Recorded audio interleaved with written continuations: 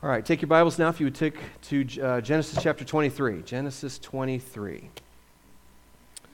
The stories of the patriarchs, right, of Noah and Abraham, Isaac, Jacob, Joseph. These are the stories of families. This isn't surprising, as the entire story of mankind is of us building families into ordered societies. To do this requires many things. But based on how the Lord has created us, among the most significant are that we anchor our families in a place and in a faith. Let's talk about those two for just a moment. I think perhaps we underestimate the importance of physical place. By that I mean we downplay the significance of being rooted in a single place over a long period of time. One of the casualties of this modern tendency to move from place to place is family stability. I mean, it's rare in so many cases to meet someone who was born, raised, and settled in a place. I mean, when was the last time you did that? And what was your response? Was it like, oh man, really? I mean, I think I only know one person who was born and raised and settled in Raleigh. I could be wrong, but I know of one. There are many reasons for the transient nature of our society, but few of them are good. This transience builds uncertainty in our families. We're inclined to go where the job takes us without giving much thought about whether that's a good idea. We change schools and churches and jobs and homes so often that it hardly registers anymore. We'd be wrong to think such transience has no impact on our families. Look, I'm as guilty as the next person. We've been married 31 years. We've lived in 12 places. I mean, when people ask me, so hey, where are you from? I'm like, okay, what criteria do I use? I usually say I'm from the St. Louis area because that's where I spent my childhood. Secondly, faith. Our faith anchors us in eternity. It gives our souls a resting place, now and forever. The greatest fear of those who are not Christian is its death. Ironically, because they know that death will lead them to a very dark and awful place. According to God's word, and we've even sung it today, all of us, each man, woman, and child knows judgment will come from God. To be Christian is to know that judgment's already happened for us in Christ. Therefore, our future place is secure, and it's faith that delivers that certainty. Still, in American families, passing down faith is often in competition with passing down other things, right? Commitment to academics or athletics or something else that would take our time away from anchoring ourselves in our faith. I mean, how can we tell? How can we tell how many competitors there are to us passing down our faith? What do we spend most of our time on? And how do those expenditures of time compare to regular family devotion or attendance at Lord's Day worship or Sunday school or Bible study or small group? I mean, I remember there was a time when schools and even local governments didn't plan things on Wednesdays or Sundays to make room for families to go to church. Well, that's all lost now, structurally, culturally, and perhaps worst, how we think as families. So as a result of these two things, right, physical transience and competitors to passing down faith, we lack rootedness. We lack a sense of place and a sturdy faith. And so our families, our culture, is fragile. In fact, our lack in these areas makes us flighty, fearful, non-committal. Many times we don't really invest in our neighbors, our schools, or even our churches because we just don't know, am I going to be here in a year, in 2 years, in 5? Of course, social media makes this even worse. It creates this unreal world, right? Convenient friends, fake intimacy. It makes us comfortable in cyberspace. You ever thought about that? Where is that exactly? It's nowhere. We're able to surround ourselves with people we know nothing about who cater only to our own views of the world. Isn't that crazy? I mean, there's nothing to challenge us, rebuke us, or grow us. So without a fixed sense of place and a sturdy faith, the fallenness of this world, or the tests that come from our Father, these things create in us anxiety, depression, anger. Beloved, in many ways, our houses are built on sand. Just what is firm in our lives? What in our lives can take the pressures and the burdens of this world without just falling to pieces? We've almost completed our study in the life of Abraham. Our text is Genesis 23. Sarah dies and she's buried. The next phase of the story is about Isaac and Rebekah. And then in chapter 25, we kind of return to Abraham. He joins his wife Sarah in the burial cave of Machpelah. And then we read about Jacob's children, or Isaac's children, Jacob and Esau. But Genesis 23 is a curious chapter.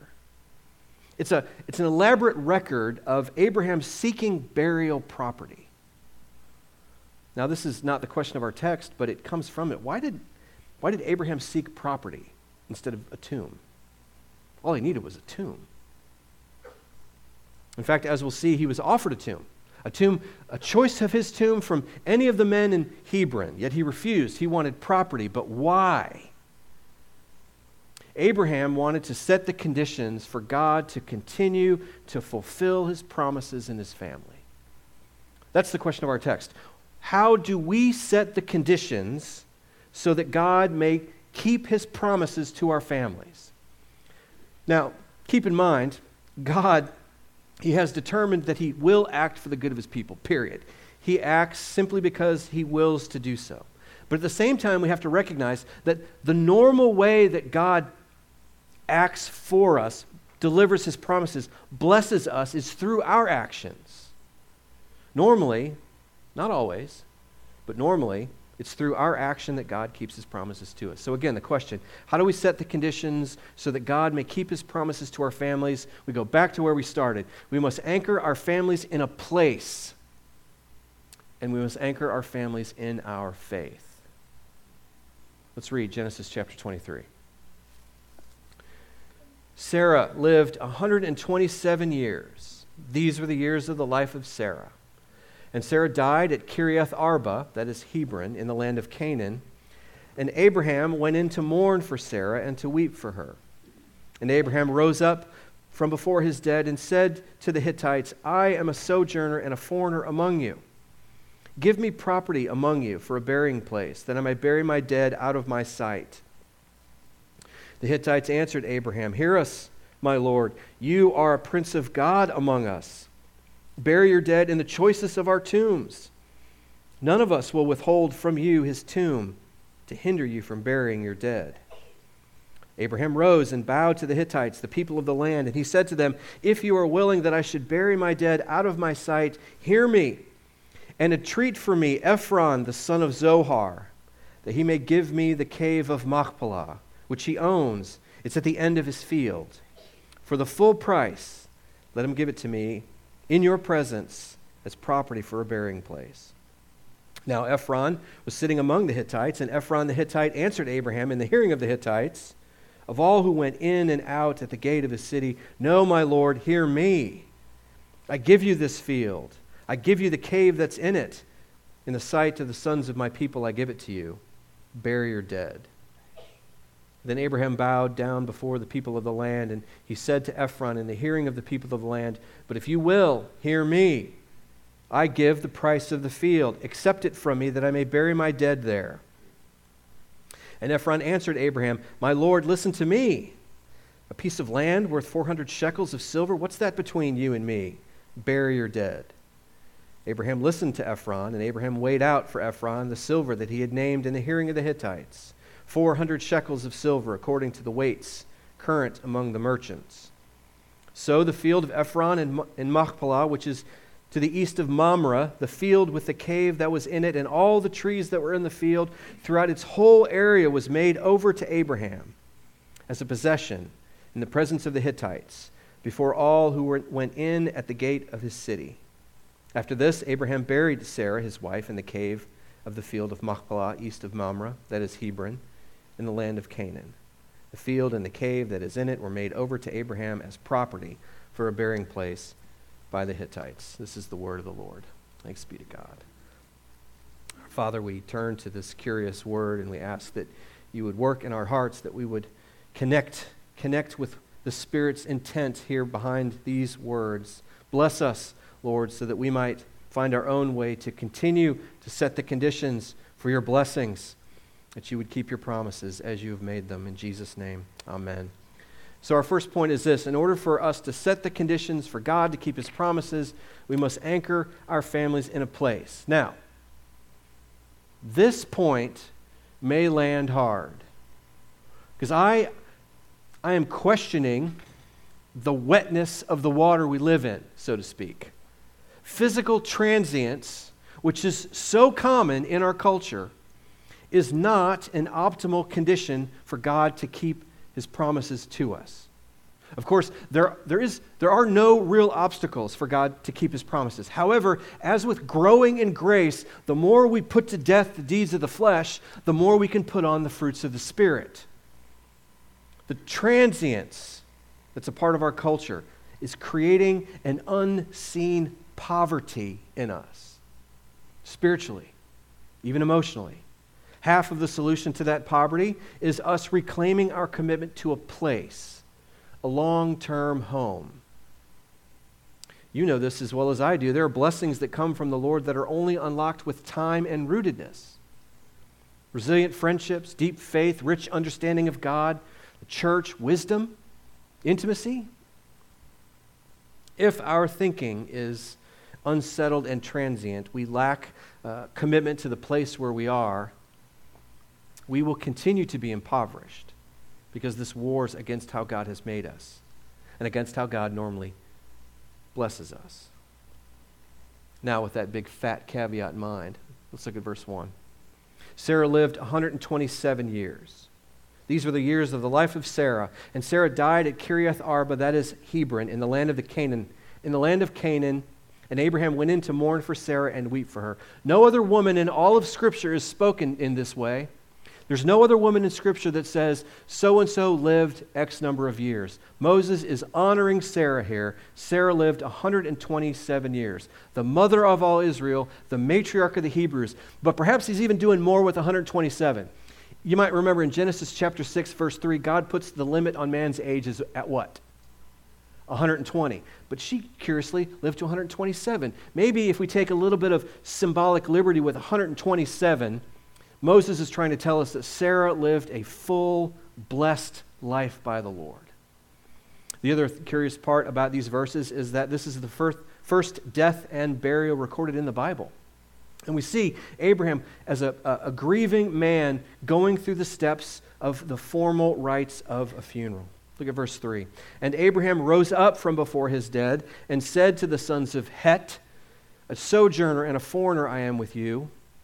You must give to me property for burial among you, that I may bury the dead out of my sight. So he arose up from his mourning when it was complete, and he went to Hebron, to the city gate, where he knew that he'd find men there for business. He describes himself humbly, a sojourner and a foreigner. He admits to them something they already know. He is a resident alien among them. The use of these two words indicates that he is utterly dependent upon them, upon their lands for survival, upon their lands for the descendants of his people. So he appeals to them with humility because of the nature of his request. As a resident alien, he had no rights of property, and that's a big problem because Sarah is dead and she needs to be buried. Verse 5, and the sons of Het answered Abraham and said to him, You must hear us, my lord. You are a prince of God among us. You must bury your dead in the choicest of our tombs. No man among us will withhold from you his tomb for burying your dead. Abraham calls himself a sojourner and a foreigner. They call him a prince of God among us. I mean, this is beyond flattery. They esteemed and elevated Abraham after so many years. They gave him a title that they might even give to their own rulers. But rather than heed Abraham's request for property for a burial in verse 4, they offer him access to whichever tomb he wants so that he can bury Sarah. Verse 7, Abraham arose and bowed down low to the people of the land, sons of Het, and he said to them, If you are willing that I bury my dead out of my sight, you must hear me and press Ephron, son of Zohar, for me, that he give to me the cave of Machpelah, that is his, at the end of his field. For the full price, urge him to give it to me in your presence as property for a burial site." So Abraham, he stood and he bowed out of thanks and respect to the men who were gracious and kind to him in this offer. But instead of accepting a tomb, he strongly urged them to press Ephron for the cave at the end of his property. Machpelah means double cave or split cave, and it was thought to perhaps the cave had two main sections side by side or one on top of the other. But Ephron, son of Zohar, was a rare way to talk about a non-Hebrew. Zohar was an esteemed man among them, and perhaps either Abraham didn't see Ephron or he believed that it would be best that the sons of Het themselves would go and speak to Zophar for his request. Again, Abraham had no standing among them as a sojourner. And he wasn't asking for the field as a free gift. He said for the full price, or literally it says for the full silver. He wanted to pay what it was worth. He didn't want to cheat anyone. He didn't want there to be any question about what was happening here. He wasn't even asking for the field that the cave sat in, just the cave, at whatever price Ephron deemed appropriate. And he wanted to do it officially. Did you notice that? In your presence meant at the city gate, which was the place of official action. That would mean among all the peoples of the land, it would be known that the field and the cave belonged to Abraham. So here's where we see the curious nature of this exchange. He wanted property, they offered a tomb. A tomb would be a resting place for Sarah, but not a place for Abraham and his descendants. And without a place, how would God keep the repeated promise he made to Abraham, like he did in Genesis 12, verse 7?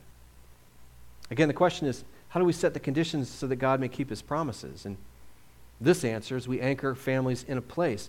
The Lord has created us to be people of a place so that over time he can pour out his blessings upon us. It's striking how important place has been in Israel's history, right?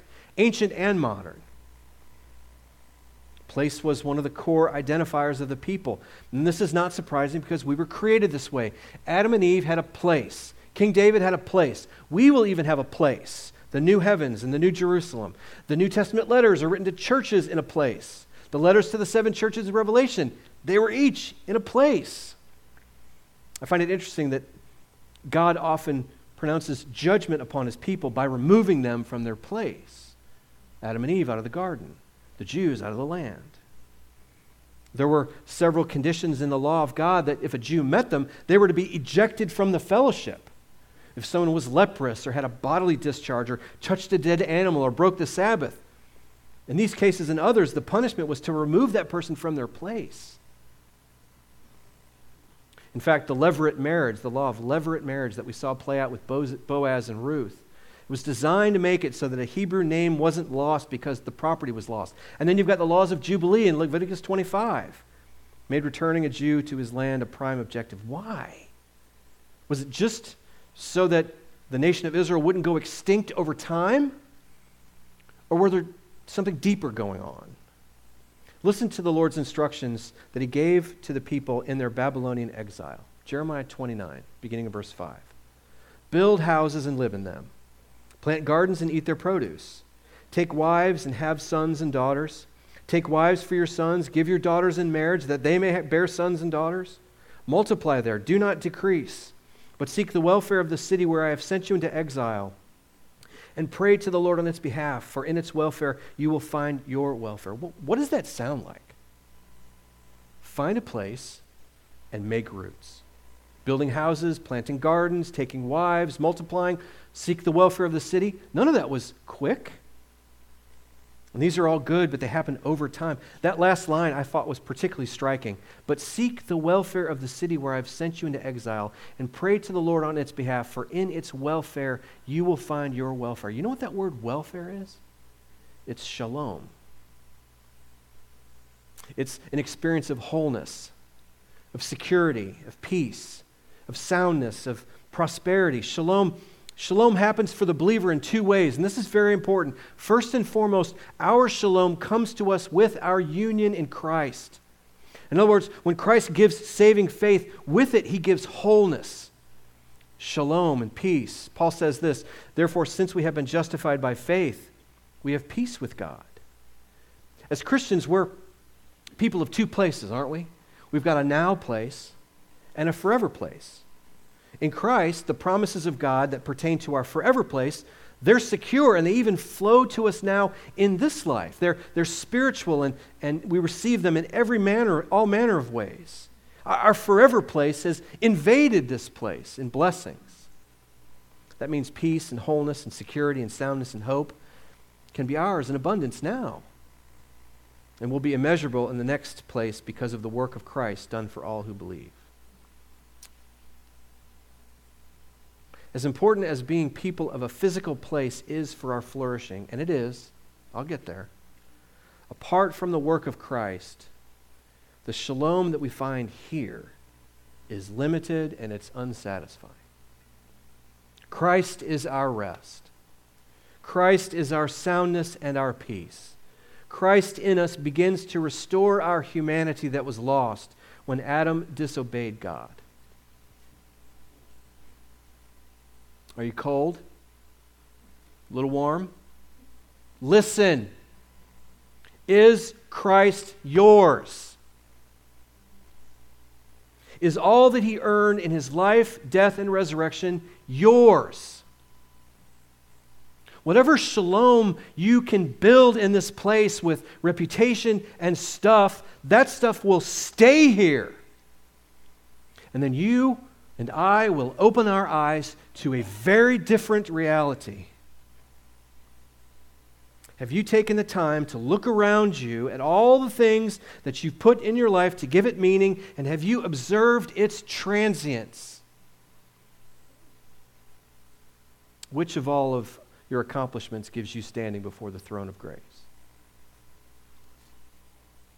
Which of all your treasures secures your comfort and peace in heaven? None of them. Dear friends, if you've not put your hope and faith in Christ, then it will not matter how much you make of your earthly place. It will be left behind. But what will not be left behind, indeed what will prepare you for the blessings of God ahead, is trusting Christ to be your Savior and your shalom. No matter where I live, I am a son of God and have the inheritance of the next place sealed upon me by the Holy Spirit. In a sense, physical place is not relevant for the blessings of God, but in another sense, it's very relevant, which is my second point. We set the conditions for shalom with a firm commitment to a place. Can wholeness, soundness, depth happen if we're constantly moving homes, jobs, churches, and towns? I mean, take our new church campus. What have we been saying about it all along? Why do we want to build a permanent church home? People are drawn to permanence. They're going to see the brick and mortar and go, that thing's not going anywhere. There must be people in there who want to invest in this community. I told you already that in my adult life, I've lived in 12 dwellings. I have abandoned 11 of them. Think about it. If you've moved around, what ties do you still have with where you left?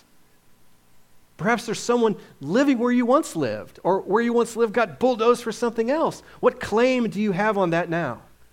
Zero. What's been lost? Shalom, confidence, a sense of place, steadiness, belonging, richness in relationships, love, warmth, familiarity, shelter. I was with Tim Sharp yesterday and Carrie. I have no idea how to get around Carrie. We've even lost some of our humanity.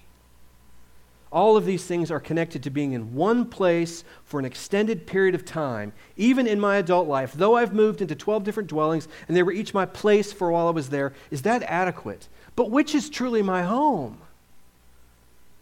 Which do I call my place?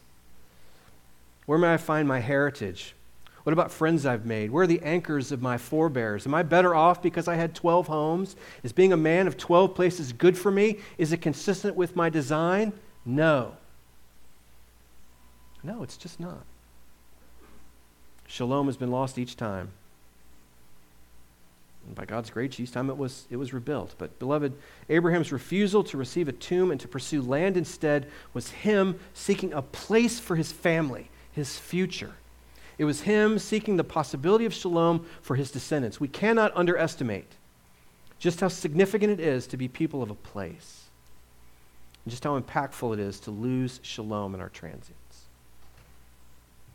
So rootedness, first in Christ, and then in a place, must be joined to a sturdy faith so that we can set the conditions for God to keep his promises to us. That's our second point. Look at verse 10. Now Ephron was seated among the sons of Het, and Ephron of Het answered Abraham in the hearing of the sons of Het, all who went in and out at the gate of the city, "No, my lord, you must hear me. The field I give to you, and the cave that is in it I give to you. Before the eyes of the sons of my people I give to you. You must bury your dead." So Ephron was seated among the men, and he was willing to answer Abraham directly. Like the offer of a choice tomb, he graciously offered the cave and the field that was around it. He clearly saw Abraham's interest and wanted to capitalize it by including the field and thereby increasing the price. Beloved, this is actually part of the selling process in the ancient Near East. The seller looks gracious and generous, and yet his offer of a field is actually a test to see if Abraham would violate the cultural norms and actually take it. I suppose that salesmen these days don't use such tactics. But, as with the last scene, to take this as a gift would leave Abraham with no real proof that the field and the cave belonged to him and not Ephron. Verse 13, then Abraham bowed down before the people of the land. And he said to Ephron in the hearing of the people of the land, "But if you would hear me, I will give the silver for the field. Take it from me that I may bury my dead there." So in this verse, Abraham wisely parlays with Ephron, knowing the merchant's conventions. He knew Ephron wasn't really giving it to him. So his humble response is to help him pay for it. Verse 14. So Ephron answered Abraham and said, "My lord, you must hear me. A piece of land worth 400 silver pieces? What is that between you and me? Bury your dead." Abraham heard Ephron. That's a funny way to put it, isn't it?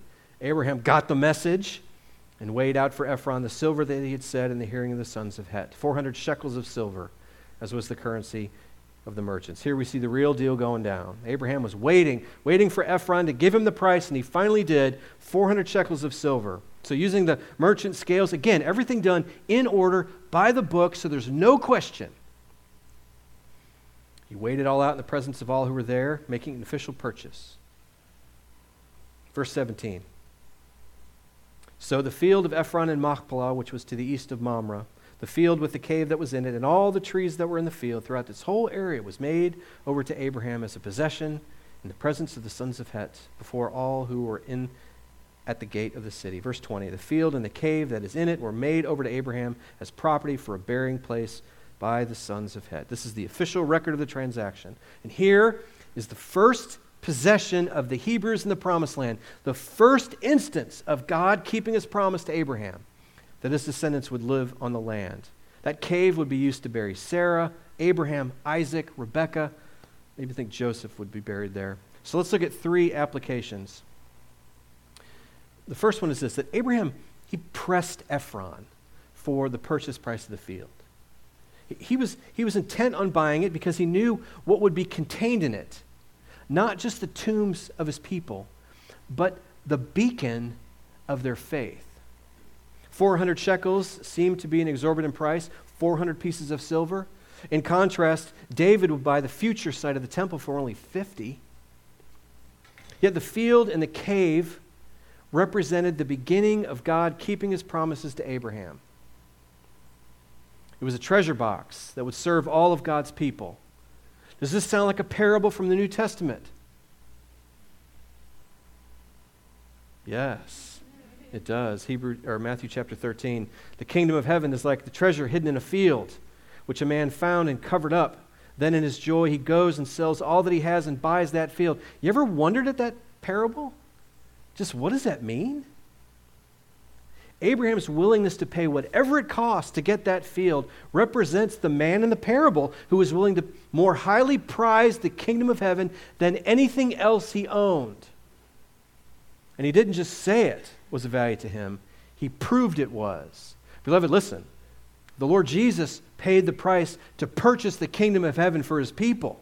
He then gifts that to us when we put our faith in him. So here's the question. It isn't about buying the kingdom, but rather it's about the worth to those of us who've received it. Do we more highly prize the kingdom of heaven over any other thing we possess? Do we prove it in how we live? That's the real question. Do we prove by our choices and our lifestyles that we value the kingdom of heaven over all else? Abraham pressed and pressed. He got the value. It was over the top exorbitant. He bought it anyway because he knew that field of Machpelah would be the beacon of the faith of his people, a representation of the promises that God had made to him. Remember what Jesus said about discipleship in Luke 14? He says this, "If anyone comes to me and does not hate his own father and mother and wife and children and brothers and sisters, yes, and even his own life, he cannot be my disciple." How many of you have whited that out of your Bible? I mean, that the love for the kingdom of heaven is so great that our love for our family looks like hatred in comparison. How could we possibly prove such a thing? I have two ideas. Time. A week is 168 hours. We sleep, let's say, in theory, for 56 of those. We work for 40. That leaves us 72. How many of those 72 hours do you spend on kingdom things? Personal prayer and devotion, family devotion, Bible study, life group, Sunday school, worship, ministry. Now, without intending to bind anyone's conscience here, I did a conservative estimate of what I think a fully engaged, kingdom-loving Christian spends, and I came up with 16 hours, which ends up being a tithe of the entire amount. How much time do you spend on kingdom things each week? Is it a tithe? I know you want me to go to the next one. Treasures. Treasures are perhaps harder to quantify than time. However, when we strip away the tithing amounts required in ancient Israel, which amounted to 23%, we're left with 10%. 10% of our income devoted to the kingdom of heaven. Listen, recent research by Barna and others has found, 66% of self-described born-again Christians give to the church. 3 to 5% of those give 10%. 1/3 of self-described born-again Christians give nothing to the church. Now, as the Be Bold campaign showed, we have a generous congregation, but this question always remains because we're always going to be tempted to keep what belongs to God, which is the tithe. So let me ask you, do we prove by our use of money that we love God more than anything else? We can say we value the kingdom of heaven over every other thing in our lives. But Abraham didn't just say it, he bought it. He did it. So, second thing, I mentioned that the cave of Machpelah was a beacon of their faith. And I'm going to come back to that in just a second. But when the Israelites were in that land and they had added to that field the Passover and the temple worship, these beacons of faith happened within a context of the community life of the people. I would suggest to you that the Lord's Supper is for us that ever-present beacon of faith for us. But the supper doesn't happen in isolation. We don't do personal communion for a reason. We do communion here in the church. If we anchor our families in our faith, we have to anchor our families in our church. You understand how those things go together? The church has the truth of God in its teaching and preaching. The church has the comfort of God in the Holy Spirit through the comfort of the saints. The church is where the Spirit works on our souls in the sacraments. The church is made up of people with whom we will spend eternity. The church is Christ's love. It's His bride. It's the recipient of His prayers. Beloved, there is no soul-resting glory. There is soul-resting glory for every saint in the faithful confessing church. Beloved, no church is perfect. Even the churches that the apostles planted received their scorn and chastisement. But there's no other institution or organization that is eternal and victorious in this world than the church. No other place to anchor ourselves and our families such that we will be kept by the Lord and cheered by Him, that the church is only a foretaste of what remains. Lastly, with this act of buying the field, Abraham did secure a place for his descendants. But it's interesting, the family of Abraham only held on to that property for a short time. When Abraham died and Isaac died, Jacob, later renamed Israel, he was the last to possess it, and eventually Jacob followed his son Joseph into Egypt. At that point, the field of Machpelah was the only beacon of their faith. It was the only tangible thing that Hebrews had that could connect them to the promise of God to Abraham. God told Abraham before his descendants inherited the land, they would be servants in a foreign land for 400 years. But that afterwards, God would bring them out of the land. So they looked, in their bondage, they looked to the east, to the land of promise, knowing what? They had a possession in it. How did they know? The field of Machpelah. Once Moses led them out of Egypt and Joshua took them into the land, that lighthouse that belonged to them for all those years, that field, then became something that pointed back to what God had done in making promises to Abraham and Isaac and Jacob. Once they entered the land, the Passover and the worship at the tabernacle overtook that field as their faith anchor. The cave, the field, the trees, tangible evidence of God keeping His promises to a people who didn't possess it for 400 years. One commentator said this: Abraham realizes that for the succeeding generations to remember their identification with the founding patriarchs and matriarchs, they needed a burial site by which they can memorialize their faith. That commentator goes on to say that today, besides the Western Wall in Jerusalem, Machpelah remains a most sacred monument for the Jewish people. It's interesting to see place and truth work together like that. But beloved, that holy nation of Israel is no more. The theocracy ended in AD 70. The faith of Abraham pointed to the coming of Christ. So also did the nation of God point to the church. Abraham's true descendants were sojourners and then citizens, and now Abraham's people, those of us who have faith like he did, we're sojourners once more. So what is our beacon? What anchors our faith such that it draws us forward to the promises of God, yet it points us back to what God has done for us? Any guesses? It's the Lord's Supper table. Abraham had saving faith in the covenant Lord, and that faith was memorialized in circumcision, and then Machpelah, and then Passover. For us, saving faith in the Lord Jesus Christ is signed and sealed, first in baptism, and then in the supper. You know the words of institution. Do this in remembrance of me. For as often as you eat this bread and drink the cup, you proclaim the Lord's death until He comes. The Apostle Paul pours the entire covenant of God and Christ into one phrase: Jesus Christ and Him crucified. Beloved, the Lord's Supper preaches the covenant of God. It signifies not just what happened, but what is to come. It is our beacon. How did you come in here this morning? I came in here weak, burdened by the week's events, weakened in my own flesh. I need a beacon. And so I walked in here and I saw the table, and I so appreciate how the deacon assistants said it.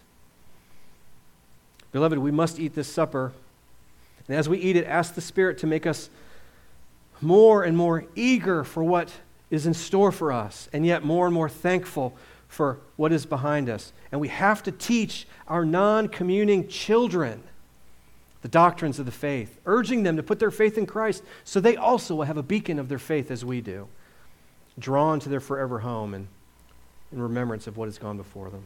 So let's eat.